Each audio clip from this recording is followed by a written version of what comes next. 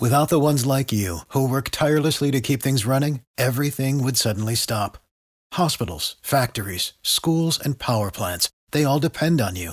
No matter the weather, emergency, or time of day, you're the ones who get it done. At Grainger, we're here for you with professional-grade industrial supplies. Count on real-time product availability and fast delivery. Call, click Grainger.com, or just stop by. Grainger, for the ones who get it done.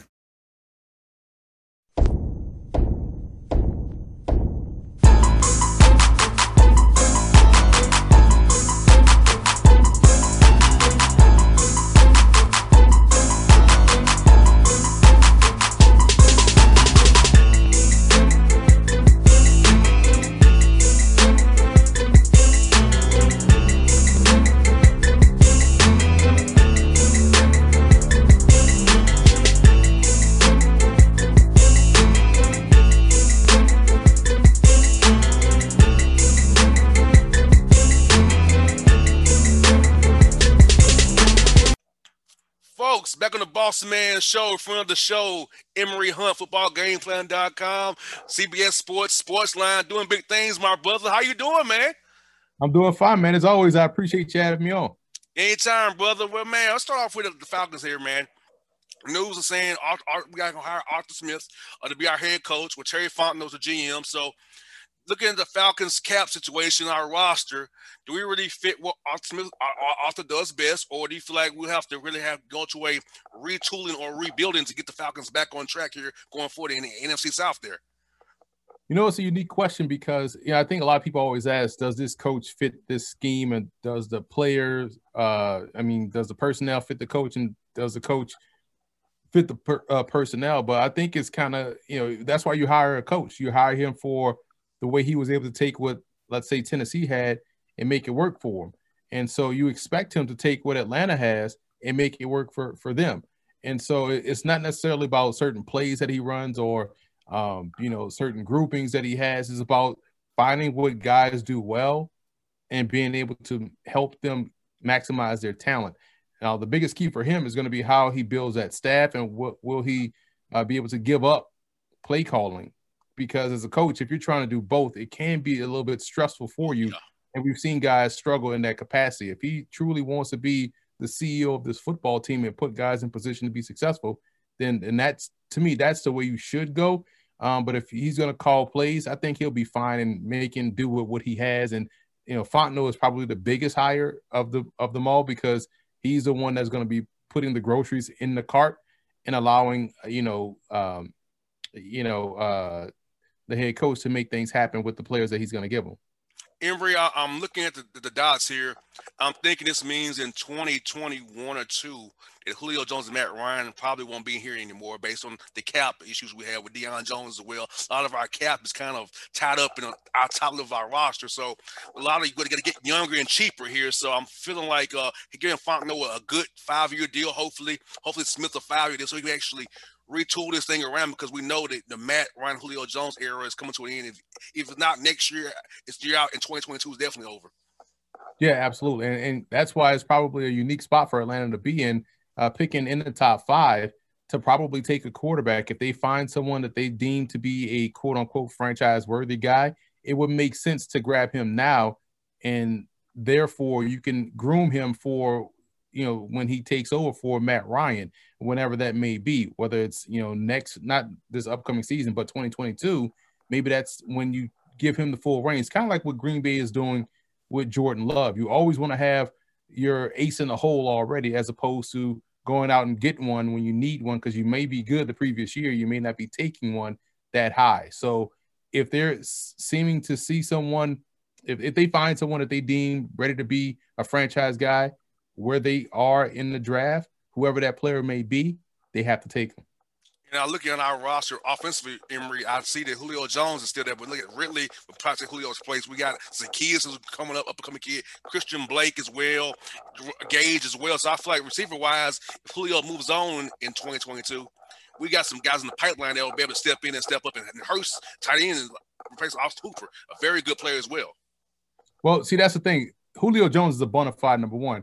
And unless Ridley can prove that he could be a bona fide number one, he's running sidecar right now with Julio. So even if you lose Julio, you still are going to need someone that's going to be considered a bona fide number one if it's not Ridley. Or if you can find out that Ridley is that guy, then you also still want to have someone that you can see to be a code number one, because right now Zaccheaus is a good guy, good player, good versatile player. You mentioned Gage as well. You talked about the tight end position. I think tight ends, that position is set with Hurst, but I think you're still going to need another stud at wide receiver if you plan on moving on from Julio. And let's talk about the playoff game this weekend. First one, Buffalo and Baltimore there, man. I love this game. I feel like Josh Allen is number 3 behind Lamar and kind of was running quarterbacks in my mind. And I feel like it's going to be the quarterback's legs who make the difference in this game on here in Buffalo. I feel like, Allen can make plays in the pocket with his arm, so can Jackson as well. So what thoughts of this game and how Wink Martindale, is he going to blitz Josh Allen, or is he going to play coverage and force him to go the long route rather than giving those easy one-on-ones on the outside, let Josh do his thing? Even if you have a free blitzer, Emory, usually he can still make plays and keep you one less man in coverage and still burn you. Well, see, that's the unique part about Baltimore, and that's why I think it's a bad matchup for Buffalo, because you look at the fact that, one, they can apply pressure, which is always giving any quarterback problems. But in combination with that, on the outside, you have Marlon Humphrey and also Marcus Peters, 2 man coverage guys that can match up against wide receivers. So it makes throwing those those hot routes against those press corners a little bit tougher. So it's going to be up to Buffalo to find creative ways to generate offense, maybe go to more condensed sets to try to loosen up that coverage and try to, get those guys to communicate while, running through rub routes and pick routes. So we'll see. But that's why I like Baltimore in that game, because just the matchup from a defensive perspective, and also on the offensive side, they do well where Buffalo doesn't do well, and that's stop the run. Most definitely, because you saw this week in Tennessee, shut down Derrick Henry. I mean, pretty much had 5-man fronts, had 9 guys in that box, Darren Tannehill to beat him one-on-one, and this time Baltimore stopped them up real good as well. And offensively, Gus Edwards and Dobbins, those guys, man, are running the ball like crazy. And then you got guys like Brown getting balls, Andrews, of course, out there for Lamar. And so I feel like the Ravens got hot after that Pittsburgh debacle when they played on Wednesday. They got past that, man. They've been on a run ever since then. Yeah, absolutely. And you look at the fact that this is a team that has played Buffalo before, and Buffalo could say the same thing. I thought Buffalo, the first time, I thought they contained Lamar pretty well in their meeting last year. So we'll see what adjustments can be made. But with the weather being what it's going to be, and again, snow, rain, it can affect each opponent. But you want to see how Buffalo stops the run and how they're able to supersede that pressure they're going to see from Baltimore. Emory, going to Green Bay and the Rams, Jared Goff coming off that thumb injury, played good in Seattle, got the win up for those guys. But I like the defenses, man. I feel like Donald can wreak havoc on the Packers, but you have Ramsey to kind of take out Adams. So that means Scantling, Tonyan and those guys, and Aaron Jones and Jamal Williams have to really produce, because Ramsey's gonna go with Devontae, but Aaron Rodgers is a great quarterback. He can get him on a dive. His coverage still open for Aaron Rodgers. So other matchup, I feel like the Rams defense is gonna have to win this game for the Rams, because I don't trust Goff in the offense right now for the Rams, because as we know, McVay's run his outside zone schemes, 11 personnel. We know what's going to be for the most part, right? So I feel like it's all about the Rams defense to win this game for those guys. They're going to do it. Yeah, I agree with you. The Rams defense is the matchup here. They have an elite defensive tackle, elite corner, a borderline elite safety in John Johnson III. Williams on the other corner has proven to be a ball hawk. So they got some dudes in the secondary to match up against those spread sets. Can they stop the run is going to be the key. And we know Donald is a disruptive player up front within the run game, as well as what he can do is rushing the passer. So what can Green Bay offense do? And on the other side of the ball, can their defense take advantage of opportunities? Because we talked about condensed sets earlier. You look at what the Rams do. That's how they live. That's how they operate. That outside zone, flash coming off that, wide receivers running across the field, going every which way. But they do have some good communicators on the back end with Jaire Alexander. Darnell Savage, I think, is going to be a huge X factor in this game. And so as much as we talk about the Rams defense being key, I think the Packers defense will be key as well, because if they can get pressure, they have guys on the back end, just like the Rams do, that can take the ball away. Most definitely, and then I look forward to seeing how Mike Pettin does it against McVay, because excuse me, sorry, as you know, LaFleur came from the McVay tree, so it's pretty much the same offense you see in practice every day when you're playing Sean McVay, when you're going against LaFleur in practice every day. Yeah, absolutely, and that's going to be the biggest matchup. Is more coaching, but at the end of the day, you do have the best quarterback on your team if you're Matt LaFleur, and that's Aaron Rodgers. Most definitely. Let's go to KC and Cleveland. Now, Emory, this is the question I have for you, man. If you're the Browns, do you play ball control with Kareem Hunt and Chubb and kill the clock and limit Mahomes' possessions, or do you go for it and be a gunslinger and get a shootout with those guys? Because Baker has been playing well, man. He's been on fire. Stefanski surprised me with how good he's been this year, because I thought his offense in Minnesota was kind of, but wasn't that good in my opinion. But this year I saw him develop as a play caller, what he's doing with Hollywood Higgins, those guys, Jarvis, and Odell, man. They still getting. My guy Hooper from the Falcons now with the Browns. I see what they're doing, but Mahomes is amazing. And the Reed with 2 weeks off is amazing. Being and those guys. So if Spags can hit you with some blitzes, and KC can stop the run when they want to and beat you in coverage as well. So it's gonna be an interesting game. But so for instance, Cleveland, do you ball control it or do you go for it? I think you have to play your game. And right now their game is ball control and play action and boots and waggles with Baker Mayfield. They have to be able to go out there and do what got them there. And that's, the run game. That's their play action passing. That's opportunistic defense. You hope that their defense is healthier now than it was last week against Pittsburgh with guys coming back off COVID. Their defensive line can be active. They have Myles Garrett there. Matching him up against whoever tackle is going to be the matchup they're going to try to exploit. And if guys on the back end can, keep their eyes on their luggage and not get caught looking in the backfield and allowing Mahomes to attack deep down the field, that's going to be the biggest key. But I think this will be a closer game than people think because of what you talked about as far as the Browns playing their game and what they are able to do really well, run the football. That kind of yields itself to being a very close game. Yeah, and I love Kansas City, one of those transcontinentals with Hill and Watkins. I mean, I love their deep passing game. Is that transcontinental around over the whole field, man. It's amazing to watch on film, all 22, man. I love seeing the way Andy Reid and Bieniemy draws up plays because they're so interesting to watch. It reminds me of, as you know, playing college football as well. We saw when we played ball back in the day, man. Right, exactly. And it's, when you have the amount of playmakers that they have, you talk about elite talents. It's not like, a bona fide number one and everybody else is really threes and fours. You talk about Sammy Watkins, Tyreek Hill, Travis Kelce. Those are guys that are elite at their position and they're game breakers. And, you add the fact that Mahomes is a game breaker. That's just tough for any defense. Normally you have one good corner and, two other corners that are solid, but Kansas City forces you to have three good corners. Otherwise, it could be a problem. Most definitely. Last one of the week, man, is the NFC South battle with Breeze and Brady again, man. New Orleans has handled Tampa both times this year. I do feel like Tampa is getting into a groove now, but I feel like, Sean Payton knows Arians what he wants to do. And I feel like Dennis Allen has a plan for that. Now, they're having Antonio Brown more involved now with him out there more and more. Get him in more nickel there, but I still feel like in the Superdome, it's Drew Brees' birthday week. Today's his birthday. I feel like, the Saints are going to get the job done. It's based on scheme-wise and how, I feel like New Orleans has a date with Green Bay coming up in a week or so here. Well, the Saints were the last team to beat an opponent 3 times in one season, and he did it in 2017 when he beat the Panthers twice in the regular season and in the NFC wildcard playoffs. So they have a good opportunity to do so here.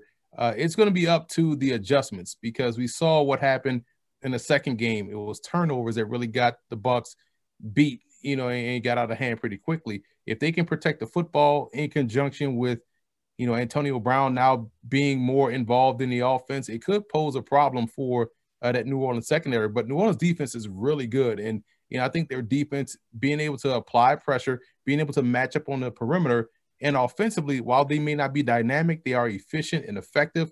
I think that could do a number on, we talked about ball control. That's their way to win in this ball game.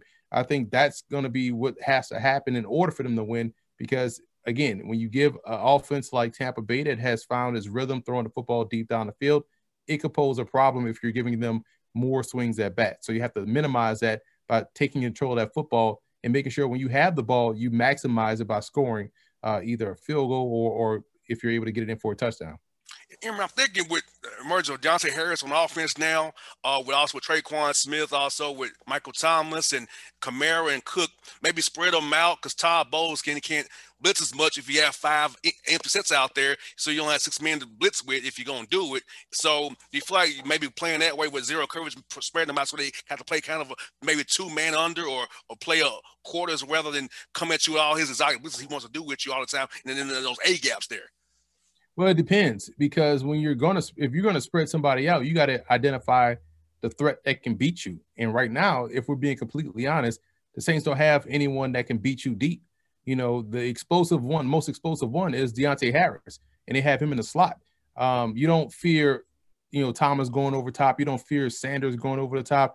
So if you're going to spread the Bucs out, you're really challenging their defense. You're saying, okay, we're going to challenge you to make tackles consistently in space. And judging by the personnel of the New Orleans Saints, the Bucs would be much obliged to make that happen, because who's going to beat them deep? The one person that does have the ability to make you miss or be explosive is Harris, but you trust that your guys can make plays consistently one-on-one in space. I think that's something that the Saints shouldn't do, is try to spread the field, because that just almost it almost like enhances their weakness or highlights their weaknesses at that position. As far as, explosiveness is concerned, those guys can catch the football, don't get me wrong, but they don't have that guy that really threatens you deep down the field. Aaron, what are your thoughts on the hiring of Robert Saleh with the Jets, defensive coach there? Does that, in your mind, mean that Sam Darnold stays, or they maybe still go Fields and bring in Mike LaFleur from San Francisco as well to be his OC there with Saleh and the Jets there up your way? Well, it depends. That's a $1 million question, right? If they want to know, to me, you've seen 3 years of Sam Darnold. The one thing you can say about him is that he's inconsistent. The other thing you say, he hasn't been able to play a full season. So he's injury prone. I hate to use that term, but it is what it is. And I know you can't control mono, but you miss games. And so I think they have to move on at that position. Now, does that mean taking Justin Fields?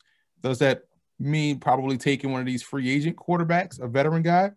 Maybe that means, okay, maybe they have 2 first-round picks, I believe, so they can probably grab a quarterback if they see one, and then, maybe move Darnold, what have you. But I do think there's a lot of options. And Darnold right now, he had an opportunity to really play himself back into that role by the last stretch of the season, and he still played inconsistent. And that's just been the book on him since he's been their starting quarterback.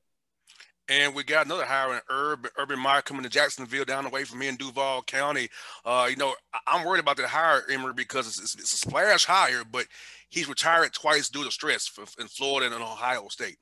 And the NFL is a whole nother animal for stress. So what are your thoughts on him being there long-term, and why you win the press conference today, but will he be there for you in 4 years when hopefully you'll be good and competing with Trevor Lawrence and those guys in the AFC South there? Well, I love the hire. I think because he's, more of a CEO type, and he understands. He said in his presser today that the most important thing is to hire elite staff. That's first and foremost. You want to hire future head coaches at their position.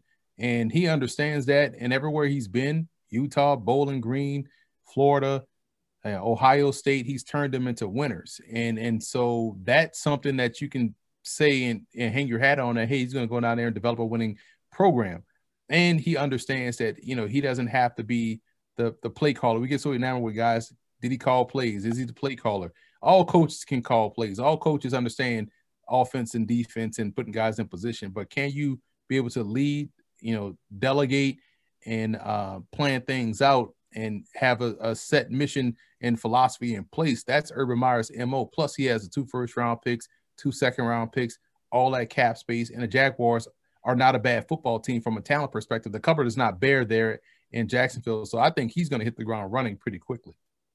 You think Deshaun Watson we think he'll be in Houston next year? I think the chance he may leave based on his upsetness with the Calvin Nairn and Caserio and Easterby. What are your thoughts on the whole Texans drama right now? It was hard to get a gauge on emotional, takes, right? And so what's happening right now is all emotion. Once the emotion sets and realism sets in and people get clearer heads and not emotional ones, then we could probably better gauge on what's going to happen. But as of right now, I can't even give you a definitive answer because it's just such an emotional time right now to say one way or the other.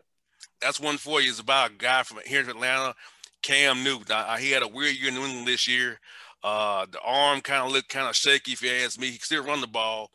What's your see for his future going forward? I know we'll probably won't be in New England. Probably most not likely he'll be moving on, but per report. So what thoughts on Cam Newton and his future as a quarterback in the league?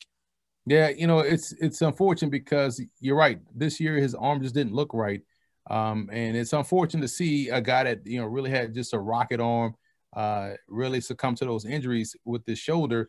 And the run game is a run game, but what made Cam great is the fact that he was a dual threat. And if you take away one option, whether it was his running or his passing, he's not Cam anymore. And so right now his arm, his shoulder is, and the way he throws just doesn't look comfortable. So you're right. Maybe his days as a starter is over, but he's going to be on a roster because we've seen this year how many teams had to go through multiple quarterbacks, and Cam Newton is still Cam Newton at one dimension. But you just wish that he was able to have the magic that he had in 2018 before he got injured with that shoulder, and we hadn't really seen that same Cam Newton since. No doubt. Well, Emory, thank you for your time, brother. It's always good to talk to you, my guy, man. You're always insightful, man. Always good to chat with another brother who loves the game like I do, brother.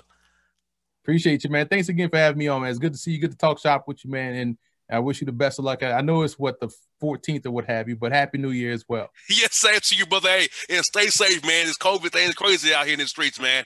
Absolutely. Mask up, man. No doubt. Hey, Emory. Good to see you, brother. Thank you as always.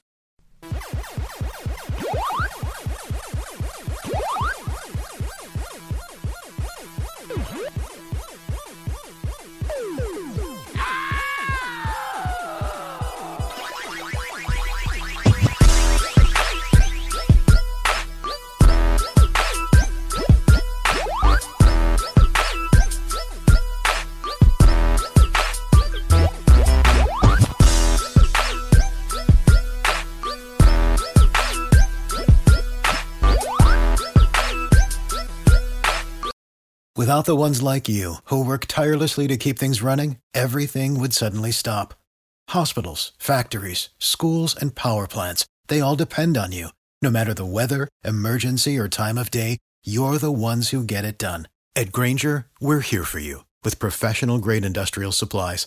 Count on real-time product availability and fast delivery. Call, click Grainger.com, or just stop by. Grainger, for the ones who get it done.